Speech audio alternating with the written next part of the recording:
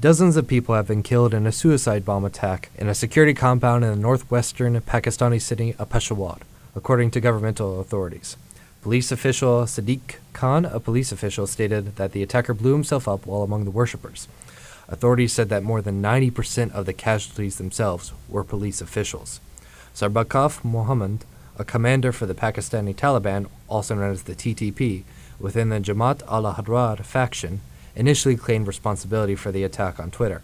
However, mainline TTP spokesperson Mohammed Khorasani distanced the group from the bombing itself, saying it was not its policy to target mosques, seminaries, or religious places. Which brings us to the question of how we got here and what may happen next.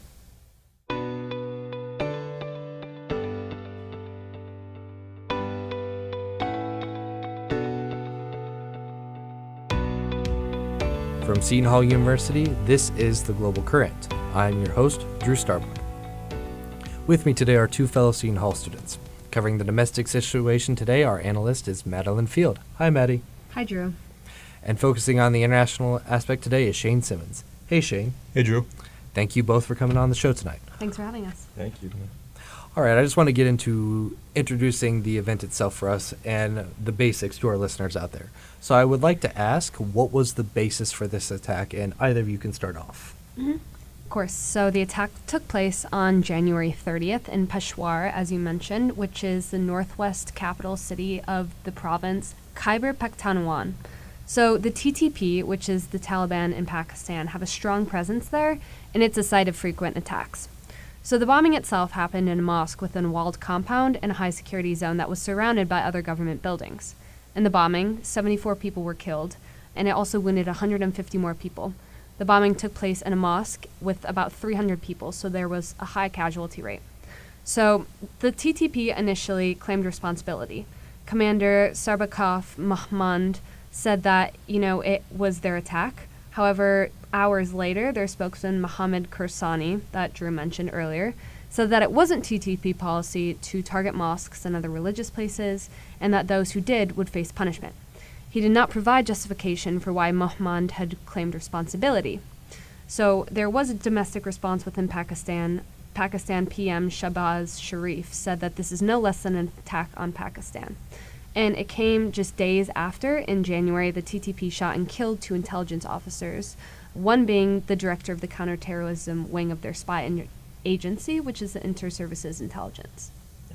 And I want to get in deeper to some of the points you brought up, Maddie. You mentioned the differences of the spokesperson said this, and then later backing the responsibility of the attack was the commander, and then the spokesperson said the TTP was not responsible. Do you think that this attack revealed divisions within the TTP and this potential significance of this or repercussions? I think that we can definitely get into the political ramifications of it later, but I think it reflects a willingness of the TTP to kind of play by the government's rules in some regards, and on the other hand, a desire within kind of the TTP to not play by the government's rules. I think that's true, Maddie, and we will get into that later, as you stated, especially with the government treaties between the TTP and the Pakistani government and the history between the two. I also want to ask you both of what was the overall damage of this attack, and was this a solitary event? I think I could speak to that. I do not believe that it was a solitary event, although it did seem to be one that stood out by itself. They actually gave updated numbers on the 31st, the day after it happened, and the death toll rose to about 100 with 225 wounded. And it garnered the title of a national security crisis, which I think is very important in noting that it's not necessarily a recurring event, but it is prevalent. Yeah. As Shane was saying, it takes place kind of amid this uptick in terrorism. In the last 4 years, incidents have doubled, particularly from 2020 to 2022, especially as the U.S. campaign of drone strikes ended. So there's been a lot of chatter as to why, but the feeling is that the TTP is taking advantage of the strained relationships between the Pakistani government and inhabitants of the former federally administered tribal areas, which again we'll get into later. And it also takes place kind of amid the resurgence of the Taliban in Afghanistan. Yeah. So while this is an attack that's noted for its brutality, I don't think that it's a singular event. So it's part of an ongoing trend, you think, of more violence and more escalations and more attacks, as you both said, Shane and Maddie, but the severeness of the attack itself is what garnered such attention. Yes. Right. Moving on I want to get into an explanation and a deeper look at what the background of the TTP or the Taliban in Pakistan is for our listeners there, and just ask how were they formed and what influence they've had on Pakistani politics up to this point. Yeah, of course. So I think we should start with what the TTP stands for. It stands for the Taliban Pakistan, and it was formed in 2007 amidst a unification of existing militant networks that wanted to fundamentally oppose the Pakistani military. So it is the largest of the terror groups in Pakistan and has particularly revitalized efforts in the wake of the insurgency in Afghanistan. So the UN sanctions, it's about 3,000 to 4,000 fighters deep, and most of their fighters are concentrated in the east and southeast region of the Afghan-Pakistani border, which is Peshawar is in the northwest corner, I believe. And it has revitalized, as we mentioned earlier, amidst the Afghan crisis. The UN sanctions monitoring team that examined the Afghan situation found that the TTP has, quote, arguably benefited the most of all the foreign extremist groups in Afghanistan from the Taliban takeover. They are notably distinct from the Afghan Taliban. There are some differences in religious ideology, but the UN believes that Afghanistan is hiding some of these commanders, and that they're then able to launch attacks, especially in Kabul. So since then, the TTP has been very successful in launching a series of attacks in Pakistan. They're known for attempting to assassinate Malala, failed bombing in Times Square in, I think, the mid-2000s, and then the Peshawar school massacre, which I believe killed around 150 kids. After that massacre, there was an effort by the government to push them out of the region, but they have since resurged. And I want to get into the connections you delved into, Maddie, a little bit of the significance of the TTP's actions, reflecting on both the Afghan Taliban government that has been set up in the aftermath of the U.S.'s withdrawal from Afghanistan, especially since it is reported that they're harboring leaders from the TTP. Do you want to get into that any at all, Shane? Any connections between, like, the Afghan Taliban and the TTP within Pakistan as well? You can just give us the basics, because I know we'll try and get into that later. Absolutely. I know that the Afghan Taliban and the TTP, they, although are two separate groups, they are allied to some degree. And since the withdrawal of U.S. troops, U.S. and NATO troops, the UN Security Council had said that the TTP has arguably benefited the most of all foreign extremist groups in Afghanistan from the Taliban takeover. So originally, the TTP had remained pretty quiet up until the Afghan Taliban had sort of taken over, and then they were able to finally establish themselves in Pakistan and start their, not reign, but step up in their activities right, to a certain start building extent. momentum. And, yeah. Mm-hmm. I also want to, you mentioned a point earlier of the number of members within the group as well and how they operate both within Pakistan and across the Afghanistan border. Is this organization, the TTP, not only limited to Afghan or Pakistani members? Mm-hmm. I believe that it's primarily Pakistani. I mean, there's such a wide variety of terror groups in the region, Drew, that there's plenty to pick from in terms of people from other countries joining. So I think because the group primarily arose out of kind of this chagrin with the Pakistani military, it's primarily, Pakistani members. But it does draw, I believe, occasionally from the Afghan Taliban. There has not been this kind of wide surge of troops from Pakistan to Afghanistan to kind of fight for the Taliban that people had feared, luckily. But I do believe that it's kind of a fluid membership. And then I think that leads into the question, Maddie, of what overall threat does the TTP present to the Pakistani government? And would that threat potentially extend beyond the borders of Pakistan, as you elucidated earlier, of fighters crossing borders and lending their support, whether that be in Afghanistan or in Pakistan? Where would you both rate that threat, so to speak? Shane, do you want to kick it off? Yeah, I would definitely consider it as a rising threat. I don't know if it's necessarily garnered an urgency where it needs to be immediately attended to. But I do think that the TTP definitely is gaining favor in other countries. They've recruited Chechens, Arabs, and Uzbek terrorists. And, although it is smaller now, I think that there is a sense of urgency that needs to be addressed. Do you have anything to add on to that, Maddie? Yeah, I would characterize it as pretty much a grave threat to the state of Pakistan, really. The TTP has historically taken advantage of this strained relationship, in particular between the Pakistani government, the military, and then, as I mentioned earlier, the inhabitants of the former federally administered tribal areas, which also known as the FTA. So their ability to kind of seize onto this grave discontent in the area, whether it be these military operations, the arbitrary detentions from the Pakistani military, low investment from the Pakistani state, and then capitalize on this sense of exclusion from this mainstream Pakistani politics, I think have alienated a lot of people. I think their ability to bounce back from all the military assaults that have previously driven them out is incredibly concerning. And now that the Taliban are rising again in Afghanistan, I think that the probability that they are able to communicate and work together is high. I also think it's concerning that they have been fairly open to groups like Al-Qaeda. Al-Qaeda has been operating in their territory. They've been operating in the FTA. And because of that, Al-Qaeda might be able to conduct kind of these external attacks on Afghanistan from Pakistan. So not only is it a threat to the Pakistani state, but it allows kind of these groups to proliferate that then destabilize its neighbor, kind of causing the economic issues and the border security crisis that we've seen before. Mm-hmm.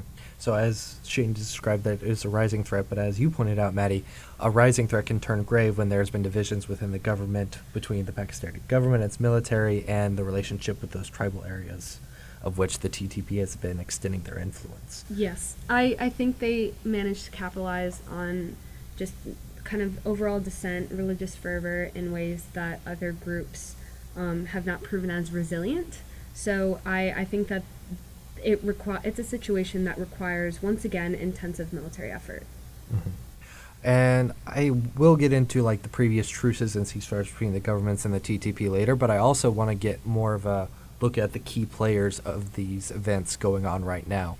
I'll turn to you, Shane, and just ask for a general rundown of who are the key players in these events, some of these individuals, and just start off with, do you think it is the possible political repercussions on Islamabad and the Pakistani government for this attack, and where would you put or rate the domestic situation in Pakistan currently?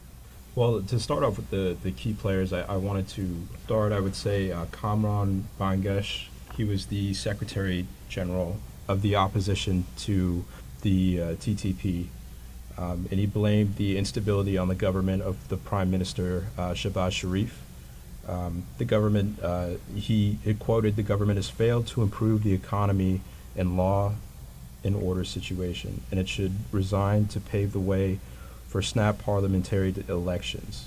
I think what he means by this, and what sort of raises eyebrows at the current situation in Pakistan, is that the TTP is not only a growing terrorist group, but it's much like the Afghan Taliban is attempting to organize. And I think that the Pakistani government is starting to sweat a little, recognizing that because the TTP is finally gaining a following where it can organize and become a government itself, that the Prime Minister Shehbaz Sharif should really address their national security a bit more closely, knowing that this threat is impending.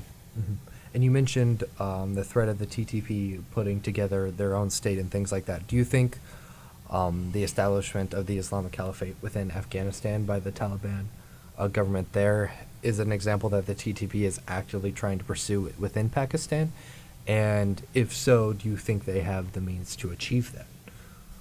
Yeah, absolutely. I do think that because we know that it has happened in a place like Afghanistan, it definitely leaves a blueprint for, I think, the TTP to follow in their footsteps. Again, it also involved, U.S. and NATO troops having to withdraw just so that Afghanistan could, create that government. And I think that with Pakistan currently not having any sort of outside influence protecting them, I think they're definitely susceptible to it.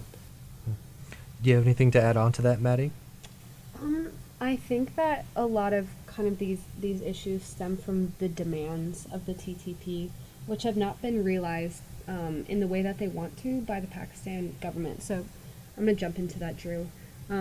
So according to the CRS, the TTP seeks to defeat Pakistan's government and establish Sharia law in Khyber Pakhtunkhwa, which is the province in which this bombing took place. So what they want is they want to expel Islamabad's influence, whether that be the military, whether that be kind of these government offices in these tribal areas, which I've mentioned before, and then the neighboring province. And they want to also expel coalition troops from Afghanistan. So obviously they've realized that goal. And then finally, and kind of most importantly, they've publicly said that the group seeks to establish an Islamic caliphate in Pakistan that would require the overthrow of the Pakistani government. So I think that is kind of the crucial point here. They're a group that does not want anything but to destabilize the very state in which they operate out of. And they've capitalized on most of this, and they've drawn most of their militants from these tribal areas.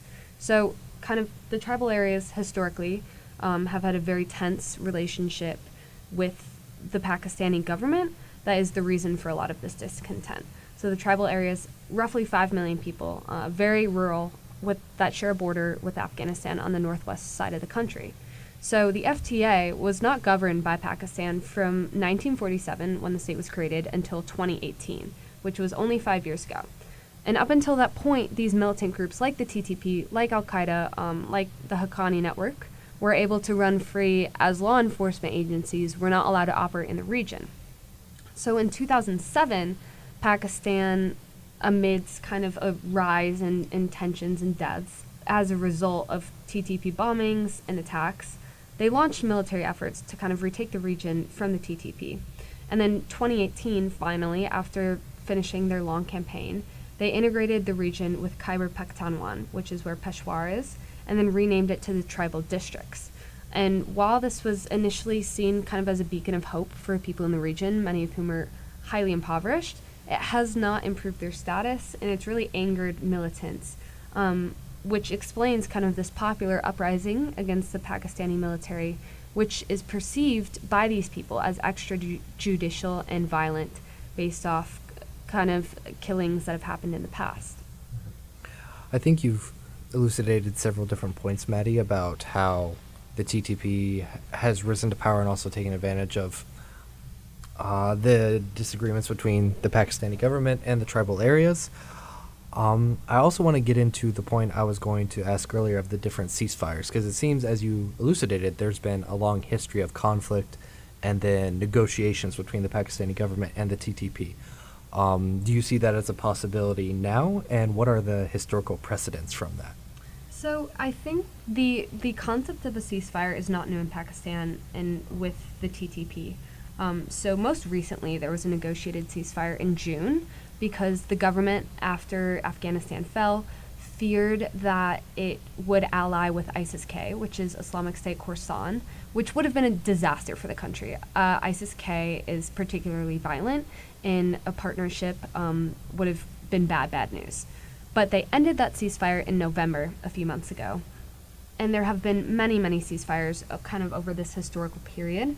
But unfortunately, it seems that deals between terrorist groups and the government have historically benefited the TTP and other terrorist groups. The TTP in the past has had militants released from prison. They've gained publicity kind of amidst these implicit acknowledgments of strength from the Pakistani government. and they've projected power over these regions, which I think is just fundamentally bad faith negotiating between them and the Pakistani government.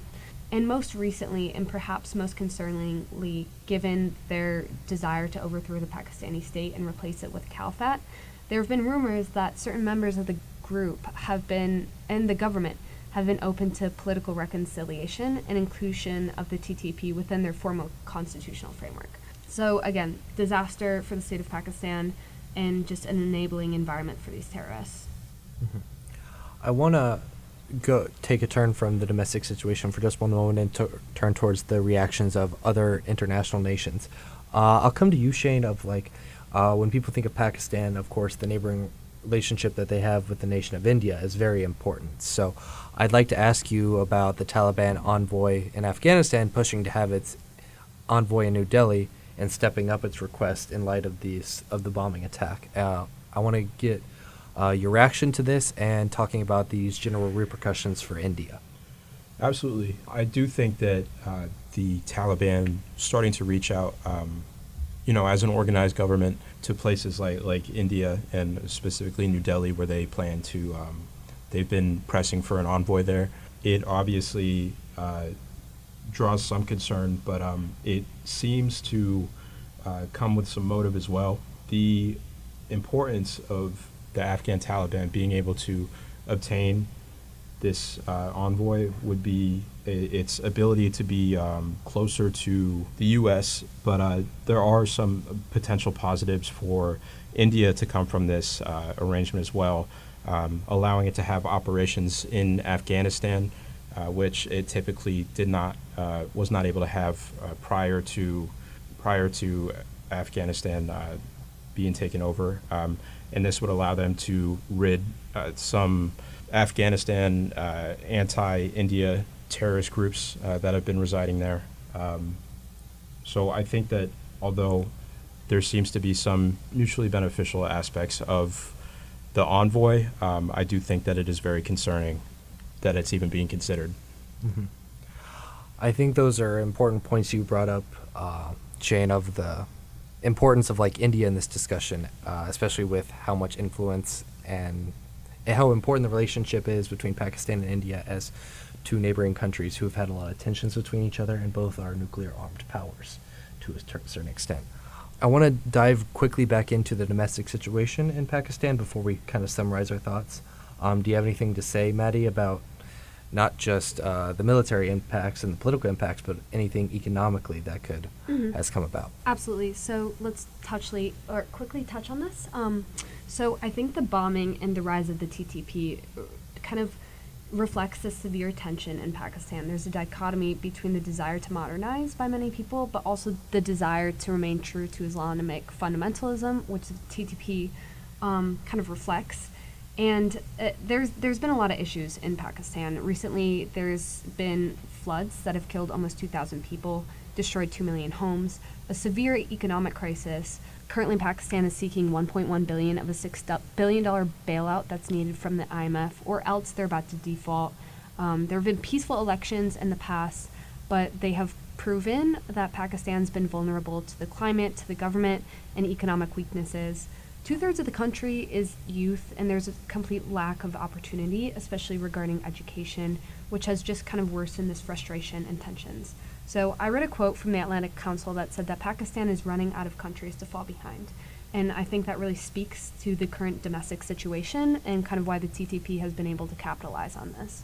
Yeah. I want to get into some final thoughts before we run out of time here from both of you, Maddie and Shane.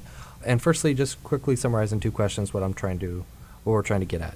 Of what are the potential long-term impacts and effects of the bombing for the nation of Pakistan, which ties into what do you think will happen in the future. And the other question is, will this result in any great change for the TTP or the Taliban situation or standing in Afghanistan? I'll come to you quickly first, Shane. I do think that it is very important that Pakistan does not treat this situation lightly, and that they definitely need to address their national security moving forward if the TTP continues to rise and grow as a problem. Yeah, piggybacking off of that, I think that this further proves that terrorist groups are truly the people that are ruling this country. The political elites in Pakistan are neglecting the needs of the real people. And for me, it's a bit of kind of you get what you give. In 2001, Pakistan had supported the attacks and then had later kind of took steps to curb religious extremism, had cracked down on Al-Qaeda and the Taliban. But currently, ISIS-K, AQIS, the Afghan Taliban, the Haqqani Network, several other Indian Kashmir-oriented militant groups, the Balochistan Liberation Army, anti-Shia militants, they're all in this country. So I think more than anything, it proves that this should not be an excuse to envelope the TTP into the Pakistani government.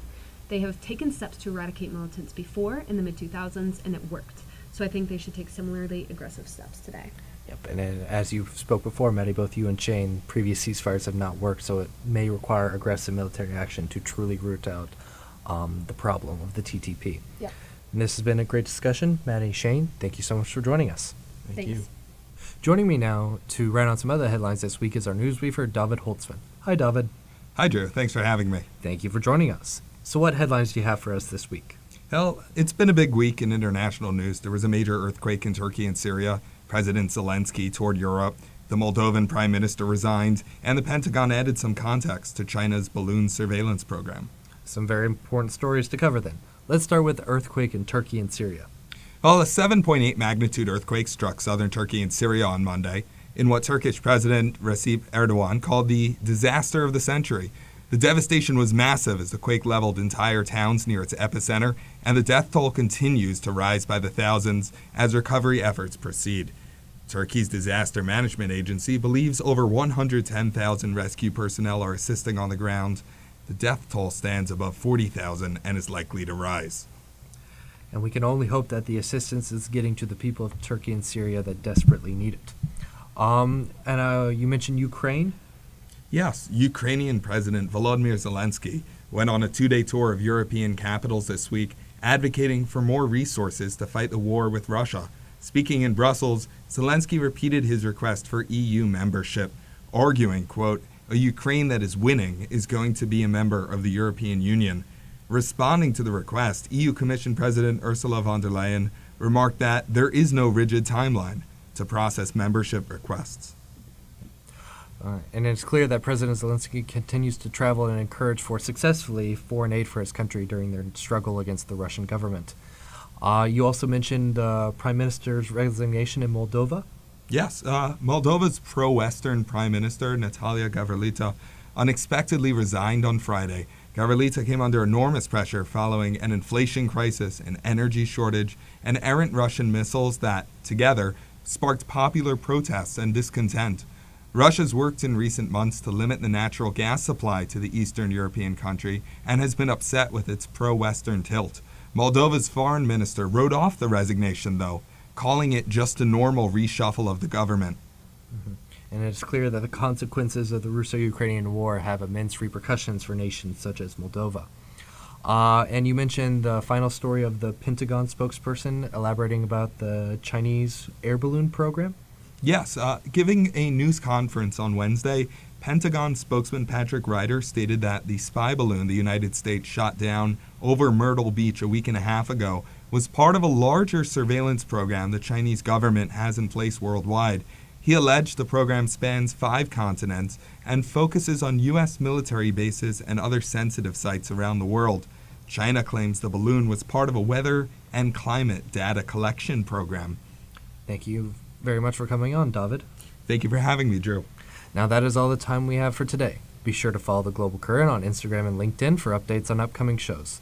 This show would not have been possible without our dedicated crew: executive producer Jasmine DeLeon, associate producers Eric Bunce and Hamza Khan, technical producers Andrew Okulia and Bobby Kyle, and of course, your host, Drew Starbuck. The Global Current is brought to you by Seton Hall University. As always, keep it current with us and catch us on the waves every Sunday at 8:30 a.m. on 89.5 FM WSOU. Until next time, thank